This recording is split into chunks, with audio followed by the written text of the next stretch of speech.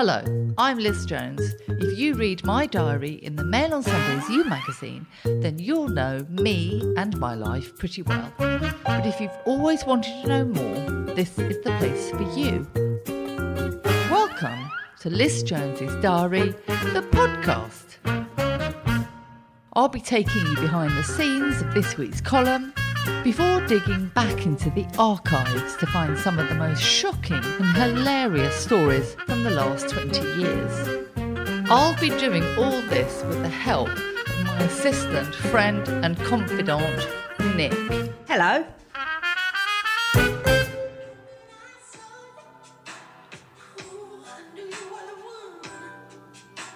This is seduction music, isn't it?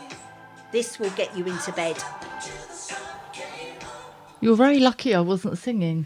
No, I'm not lucky. I'm grateful. I'm actually grateful. Because that was Prince singing Adore. And when I broke up with Trevor, he of the high-waisted trousers,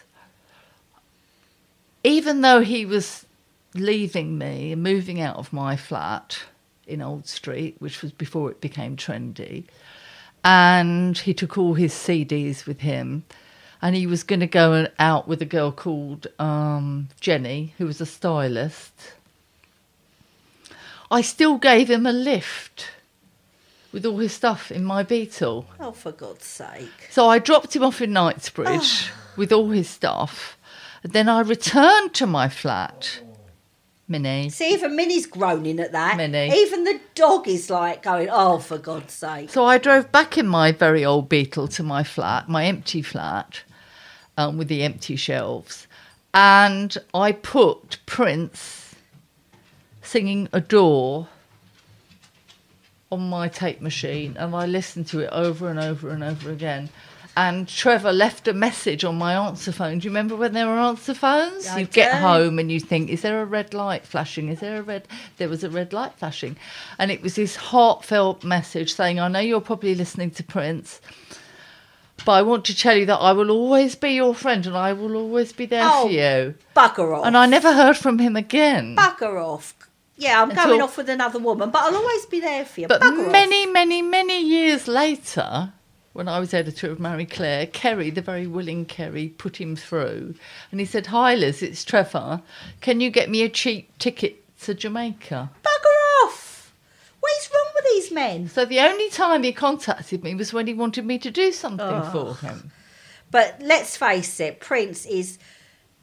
If you're gonna be seduced or you're gonna try and seduce someone, it's Prince you plays. It's either Marvin Gaye or Prince. I was so in love with Prince. I graduated from Daisy Castillo. I went on to Prince. I was so in love with Prince. And I was very excited this weekend, wasn't I, Nick? You were really excited. Probably doesn't mean much to anyone. Probably doesn't mean much to you because you're a fetus. But this Sunday that's just gone by, the Sunday Times magazine was celebrating 60 years of being a colour supplement. And it had all the iconic covers from over the years. So it had Sebastião Salgado and it had Henri Cartier-Bresson and an interview with Tony Blair by Leslie White, which I edited. And it had the famine and it had the massacre in Rwanda, and I was there for all those covers.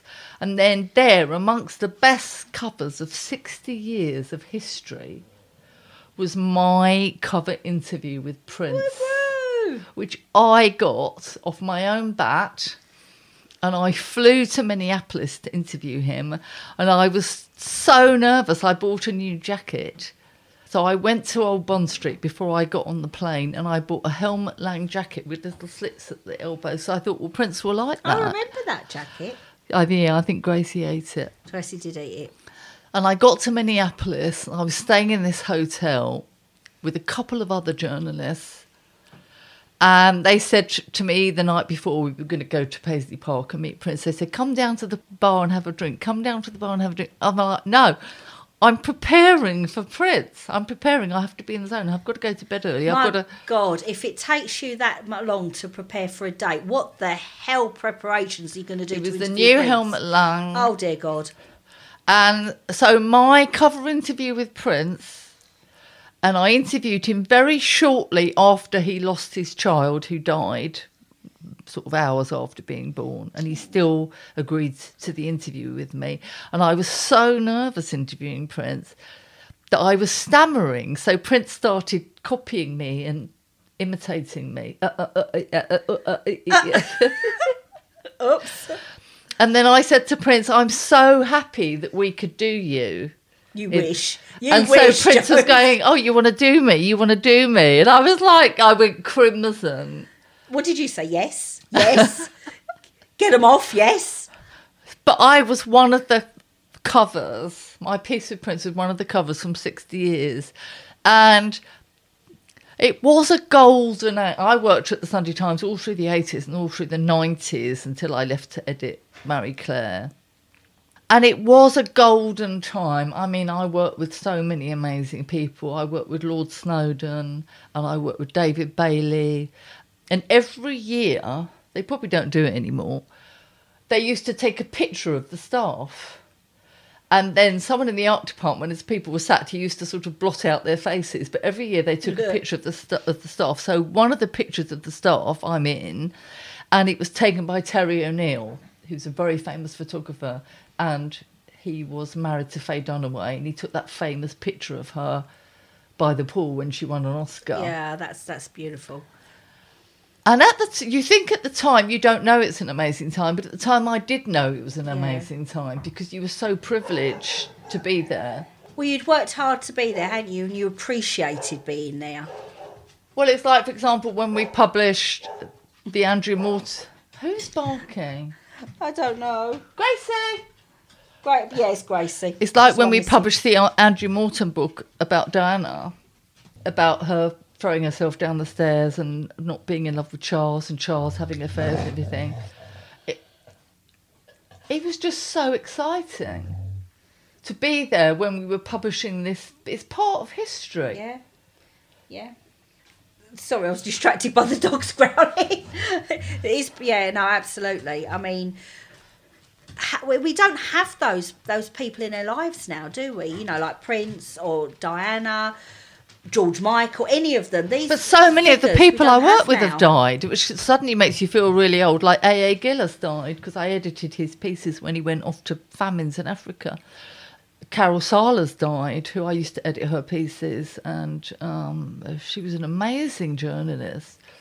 But most of them were really, really nice people, very eccentric. There was, talking about Partygate in Number 10, there was so much drinking in Fleet Street then. I remember at one Christmas party, someone just fell out the window. So it's there was hard, so much hard. drinking. Yeah. But you really felt you were making history and you were part of history.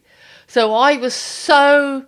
No one else would appreciate it really, but to have my cover, knowing how scared I was when I did it, and I bought my jacket, and I was so terrified of meeting Prince. But to have it there as one of the key covers in 60 years. It wasn't just an interview for you, was it? You loved Prince. You were so enamoured by him. It was more than an interview for you, wasn't it? It was you meeting someone that you absolutely worshipped. Well, I always tended to do that. I always tended to try and get interviews with people I was really fascinated with or in love with or were my idols. Yeah.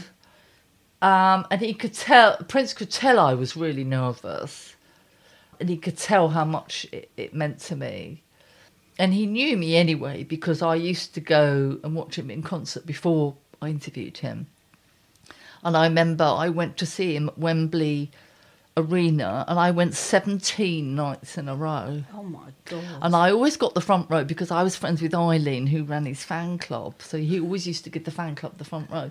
And so I was always in the front thing. You were there. And I'm going to sing now. I would die for you. I always did the hand movement. You did? Oh, God. I would die for you. And Prince would like roll his eyes as if to say, what are you doing here again? Why are you here again? So he knew I loved him. And when he died, I remember I was standing on King's Cross Station and my nephew texted me. And I often wonder why Prince's death didn't have as much as an impact as, say, David Bowie. Because there was David Bowie nights on BBC Two and radio. There was nothing for Prince, really, nothing. No. And he was just, and physically, he was just so small and so sweet. And I remember I went to the exhibition at the O2, which I reviewed for the Mail on Sunday of Prince a while after he died. And there was his dressing table with all his makeup and his hair dye. And seeing his dressing table with all the makeup and the hair dye, it made me think, God, he was a real person. Yeah. He was so talented, though, wasn't he? I mean, but if you compare, you know, everyone goes on and on about Adele, and she was getting Brit. I couldn't watch it last night. It made me feel so old. I didn't know anyone was on the Brit Awards. And there's Adele with all the makeup on and everything, and winning everything. But if you compare her lyrics to Prince, no competition. You know, when Nothing Compares to You, he wrote all the flowers in the backyard, you know, have all died since you went. She writes nothing like that. Or race cars burn rubber in my pants. Yeah. Brilliant. No, how amazing. else do you describe male desire? Do you realise? Race cars burn rubber in my pants. My favourite is Scandalous. I love that. If you're going to seduce someone, just play Scandalous. There's no one that can resist you with that playing in the background. But I remember I went to the Diamonds and Pearls tour, which was in West London somewhere, and I stood in front of Lulu and she didn't see anything. Poor Lulu. Poor Lulu. Oh, God. In fact, I remember an ex trying to play Scandalous in a car. He thought it was going to romanticise me. Do you know what I mean? Classy. In a car on Southend Seafront. That's a no. That's a no. Not even for Prince. But I've been watching The Tinder Swindler on Netflix. Have you seen that? I've not even heard of that. What's that? It's #1 on Netflix. What is it? It's a documentary, but it's about an hour and 45 minutes long, so it's a film length. It's not a series, it's a documentary. And it's about these women who met a man on Tinder, and he gets them to think he's an heir to this diamond mine and a diamond billionaire. Oh, for God's and sake. He's on a private jet, and he buys them dinner, and he flies them all around all over the place. And they all end up taking out loans and giving him money. And then the brilliant bit in the film is they have these photographs that you put on Instagram of him with a model and him with the Diamond family. And suddenly he's erased. He put himself into all these pictures. It shows you how clever they are. Unbelievable. And this story came out of all these women being swindled by this man. And a lot of people, when the story came out, they commented on Twitter and on the comment section, well, these women were just after a wealthy man, and why were they so stupid? And they were obviously gold diggers and everything. But it just shows you how easy it is to be scammed by someone. Like, it wouldn't occur to me that a photo wasn't real, and he put himself next to this family, and he put himself in a jet, and he put himself flying a plane. Yeah. But it is possible now. No, it's amazing what you can do now. And I know sort of on Twitter, I don't know why, but I'm regularly contacted by people that find me amazing and beautiful and wonderful. And they're these very, very handsome, lovely men who can't speak English very well. And they're all single dads with children. And eventually, I'll just obviously block them. But this catfishing thing, even at a low level on Twitter or social media, where they contact you, they try and sort of, get to know you. And eventually they will ask you for money. And if you do a reverse search on Google, you'll find out that the picture is stolen off somebody else's social media account and used. It's absolutely horrendous. It's so easy now. But I absolutely recommend watching The Tinder Swindler. Yeah, it's so well made. It's made like a thriller. Yeah. It's really well put together. But I loved the woman at the end, who was the final woman he scammed. And she just said, right, I'm having none of this. He kept begging her for money. He said, I'm living in a hostel, I've been arrested and all this kind of stuff. Yeah. And so she said, well, I'm going to come and meet you in Amsterdam or whatever. You give me all your designer clothes and I'll sell them for you because I work in fashion and everything. And she steams all the clothes and the Versace and she sells them. She keeps all the money. Oh, good for her. Yeah. Well done, that bird. But the last girl in the film who stands up to him and scams him you're just cheering at the screen. She's Yeah. absolutely fantastic. You wouldn't mess with her. But what is it that makes us so, I mean, bloody stupid and vulnerable that the men get away with it? I mean, I suppose there are possibly women that do this as well, but what makes someone so desperate for a relationship and so desperate to believe someone that they believe that someone that's rich and is flying around in a jet suddenly needs money off of you? Well, because he said, well, I've suddenly got a security problem. I can't use my credit cards because they'll track it. I need to borrow your credit card because I can't use mine because, Yeah. look, my bodyguard's got a head wound. So it's very clever. It's like a thriller. That's You've got like to watch some it. sort of Tom Cruise film, isn't it? That's not even Yeah. believable. That's just like awful. No, I can't use my credit card because I'm in danger and they'll track it. I need to use yours. And can you take out a loan? But there must be something in these women that are so desperate for this sort of relationship. No, but to they're believe in. actually really beautiful, accomplished, lovely women. They're not desperate. Well, I don't think they value themselves enough. I don't. They should just smell BS. They should.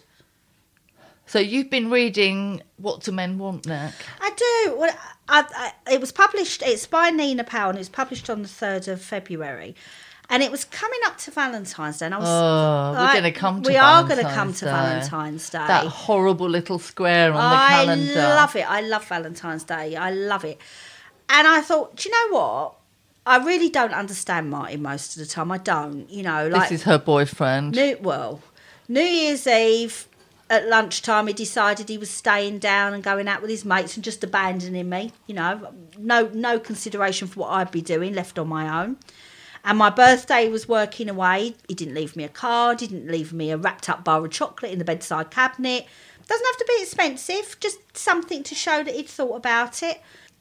So I'm thinking, oh God, what are we going to get for Valentine's Day? So this book come up and I thought, do you know, I'm going to read this book and see if I can understand him a bit better.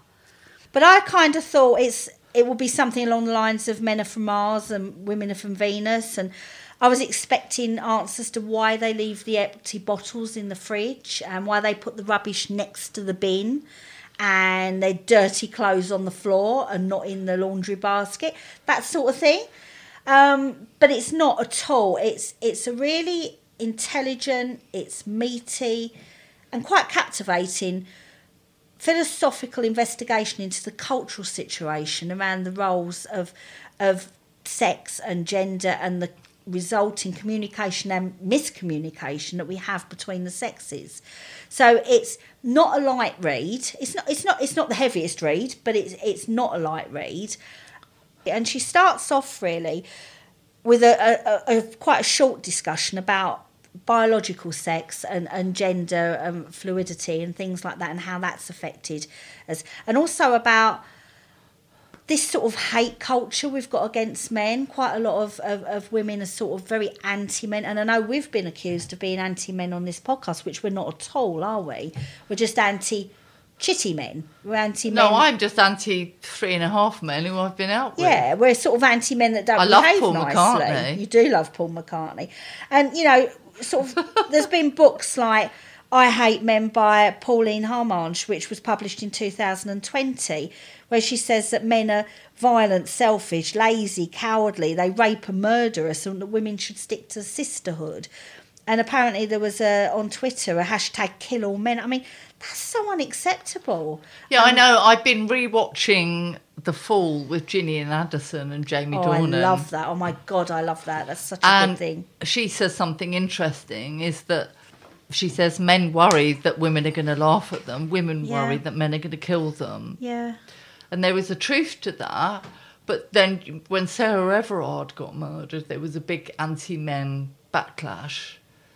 And there was a hashtag not all men. Yeah, and I remember one of her friends wrote a very moving piece saying, well, actually, her brothers and her male best friends, they all were looking for her frantically. Not all men are like that. No. So I don't, it's the topic, isn't it, really, at the moment? It's the topic. And these stereotypes. And all of us can only go from our own experience. And I would go from my experiences. My brothers were completely useless when it came to helping me, and they were only concerned with their own families. The men I've been out with only cared about how they felt. And I look back at my dad, who fought the Nazis. Which she brings up at every opportunity to shock She did, but that people. was being a man. He actually went and fought the Nazis. And he never said a sharp word to my mum. They respected each other. And I thought that's how men and women should be. Yeah, of course. And my mum respected my dad because he went and fought and he could have been killed. Now, you can be as feminist as you like. Women didn't go and fight the Nazis, did they? There might have been the odd spy, and they might have helped crack codes, and they might have been on farms and everything. But we need to not forget, there's only one generation behind me that men actually went and could be killed. And my mum didn't see him for 3 years. She didn't know if he'd come back. So I think women have forgotten that men are capable of doing that. Yeah. And men have just become pathetic babies. Well, I think with what I like about this book is it's really sensible. It is written by a feminist, but it's not in any way an attack on it's a really balanced approach to looking at what's going wrong. No, really. I'd love to read that, actually. I'll bring it for you. It's really good. But you see, I think most women put up with that because they want something out of it. Yeah. And they keep it quiet, so they want the mortgage paid and they want to give up their work and they want to have children. But because you and I haven't done that, we haven't had children, they're not paying the mortgage, we're not going to put up with it. So I think most women put up with men and live with men because they help pay their mortgage and they give them children. I don't think there's any other reason to have them. But are we actually facilitating the fact that men can't talk to us? I mean, when Martin tries to talk to me, one of the things he says is, will you shut up? Because I'm trying to offer solutions. I'm trying to say, okay, well, we can do this, this and this. And actually, when I think about it, I'm listening in order to respond to give him solutions, when actually he doesn't want me to do that. He wants me to listen, not listen to respond. And reading this book, it sort of really made me question the dynamics between the sexes and how we are so different and how we can sort of bring that together. No, I think the thing my last boyfriend said to me most often was, I can't stand you shouting. I don't know why you shout at me and everything. And there was one of the experts on Love Island, of all things, because I'm quite lowbrow. She said, not Love Island, Married at First Sight. So all the Australian men on Married at First Sight said, oh, you keep shouting, you keep doing this, you get... And so the expert said to the couples, it's not always the person that's shouting that's in the wrong. No. It's you're in the wrong because you're not responding, you're not answering, you're not telling her what you need. So it's not always the woman jumping up and down that's in the wrong. It's not. No, definitely. I just think, and I mean, and I've always thought this, but reading this book has sort of made me... There's a reason we shout. It's because they don't listen. Yeah. It's because they clam up. It's because they won't do what's best for them. We're trying to help them, and so you have to shout because they don't listen. And that is what we're doing. But actually, I'm wondering if sometimes, I mean, I can only talk for myself, but I'm wondering sometimes if I'm not allowing that space to let whoever it is talk to me, to express I think themselves. with Martin, he just wants to plough his own furrow and not be interfered with. Oh, no, he wants that as well. But I think we should really embrace what's different between men and women, because after all, that's what attracts us, isn't it? That is part of the attraction, that they are different. So I was telling Martin that I was going to review this book, and I was talking about this book, and I said to him, okay, you're a male. You tell me, what do men want? Let's put the book aside. You tell me, what do men want? So he looked at me really blankly and said, well, I want a tractor. So that's it, ladies. Men want a tractor. Get them a tractor. Get them a tractor. Get them a toy tractor. Yeah, be happy. So what about Valentine's Day? Come on, I love Valentine's Day. Well, it's always a disappointment, isn't it? I mean, even when I was married, when you think I was guaranteed something nice on Valentine's Day, he'd just turn up with some red flowers with glitter on and bung them on the table and said, oh, it was so embarrassing walking back with these. I look such a cliche. Don't put glitter on my flowers. Bloody hell, what is he, Voldemort? Sucking the joy out of giving someone flowers? Yeah, but you could suck the joy out of anything. Oh my God, it's like a Death Eater. Honestly. Give something with a good heart. Give it with a good heart.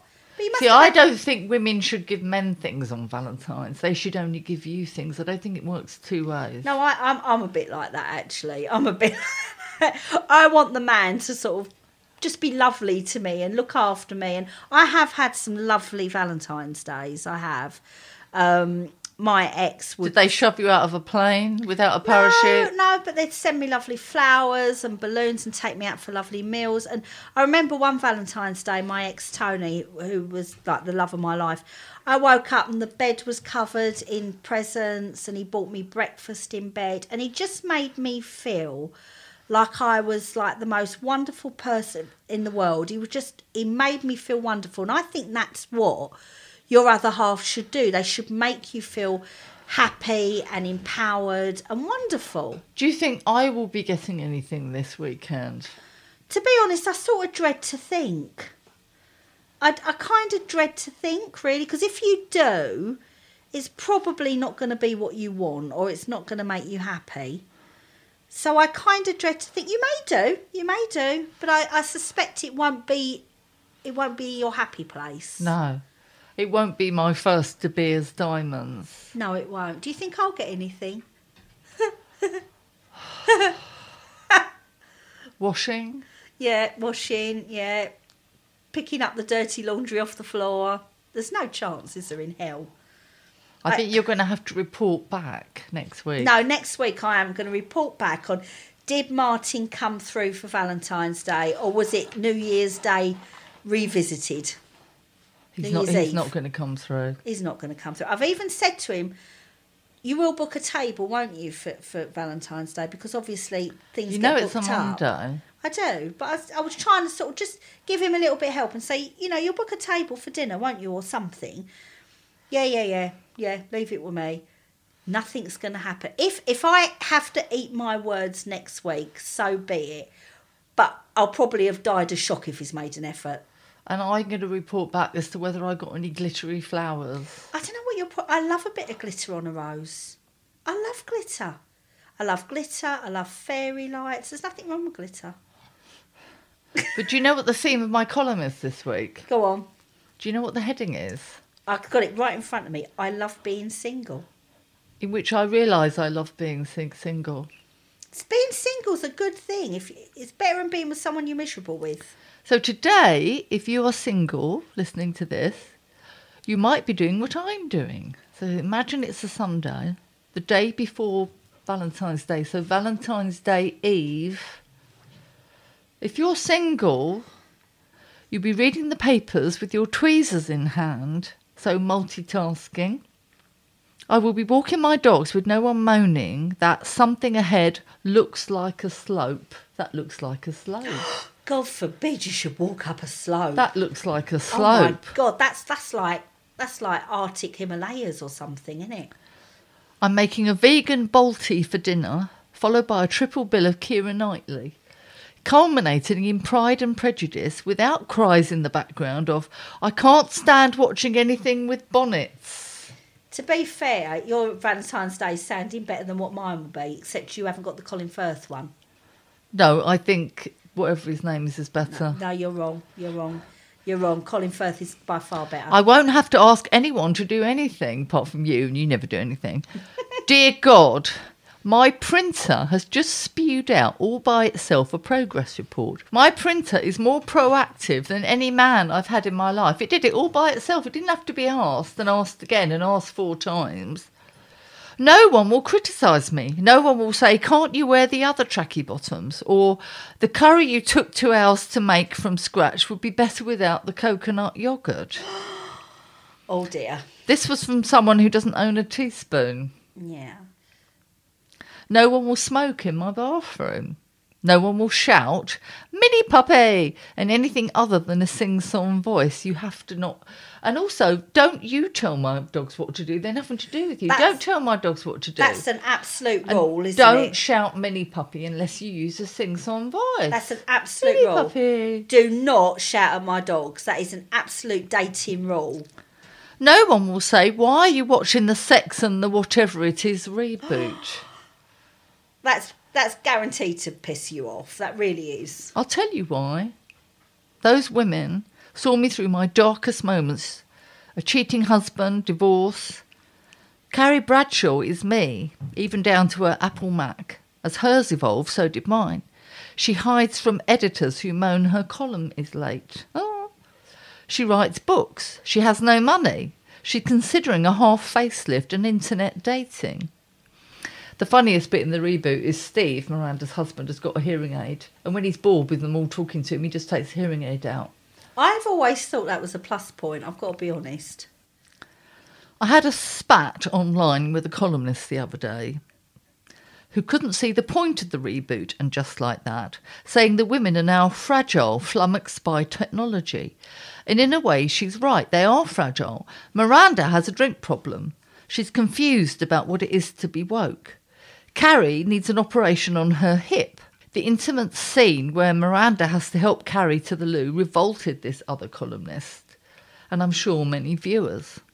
The thing is, the commentators who criticise and just like that have no inkling of what life is like for so many of us. Most commentators have mortgages almost paid off, a husband they finally managed to train, giant children.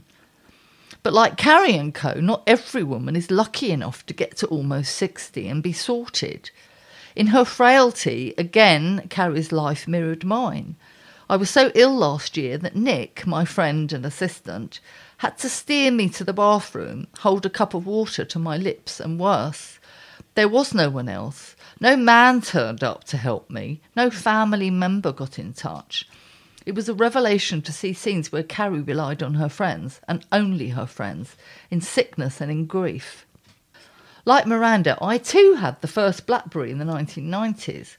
I was one of the first on Fleet Street to learn how to put a Sunday newspaper together using a computer instead of cow gum and a scalpel. But even today, like Miranda, I'm still flummoxed by passwords, updates, clouds. The reason... After I gave my old iPhone to an ex, that I was bombarded on my phone by photos he had taken by mistake. Minnie!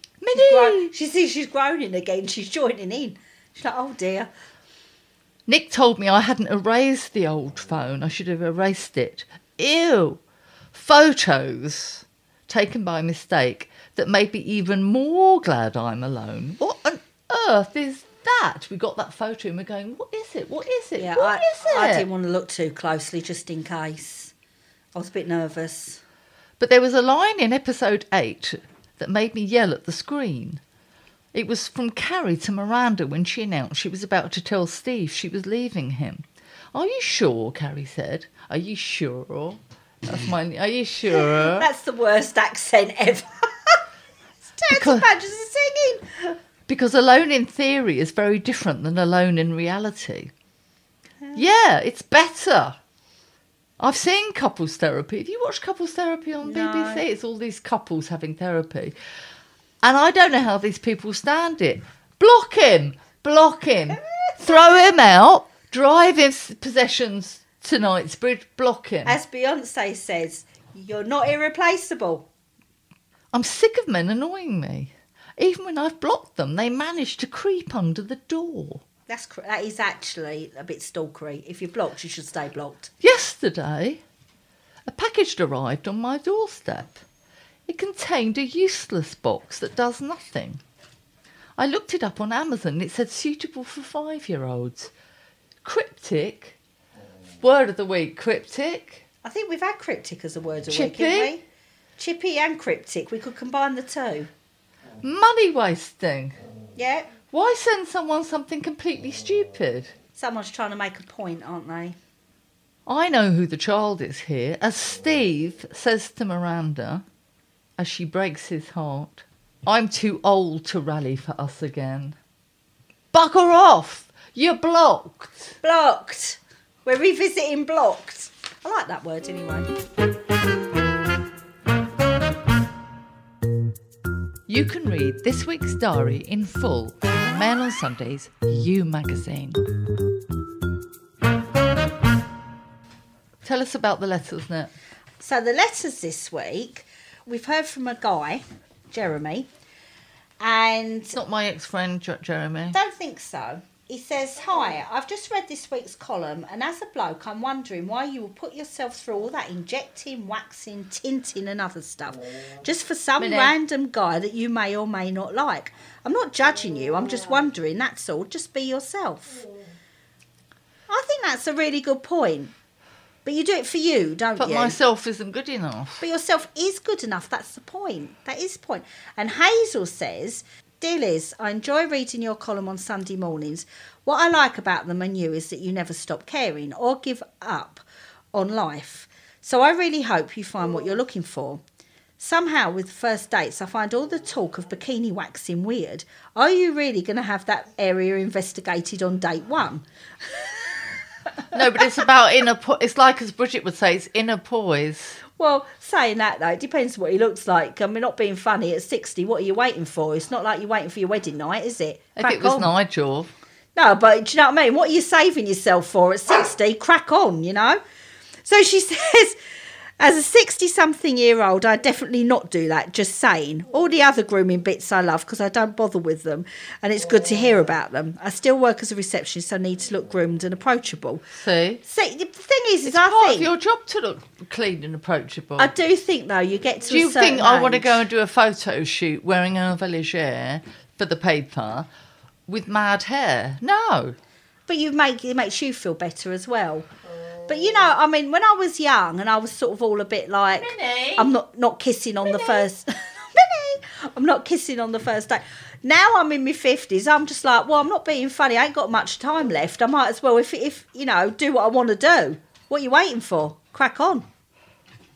Have you ever had sex on a first date? I'm not answering that because my mother's listening. I'm pleading Fifth Amendment. I'm not answering. Actually, no. I had sex with my future husband on the first date. But at least he then married you. See, that doesn't work, you see. People say don't have But sex then on it the first turns date out he 'cause I didn't won't marry fancy you. me and we didn't have anything in common. He didn't want to do it anyway. Well, and then, so moving on from Lizzie's nether regions, we had an email from lovely Lisa. And lovely Lisa was really kind. She wanted to send me and Liz a Valentine's Day present because she felt sorry for us that we're feeling a bit underappreciated and a bit miserable.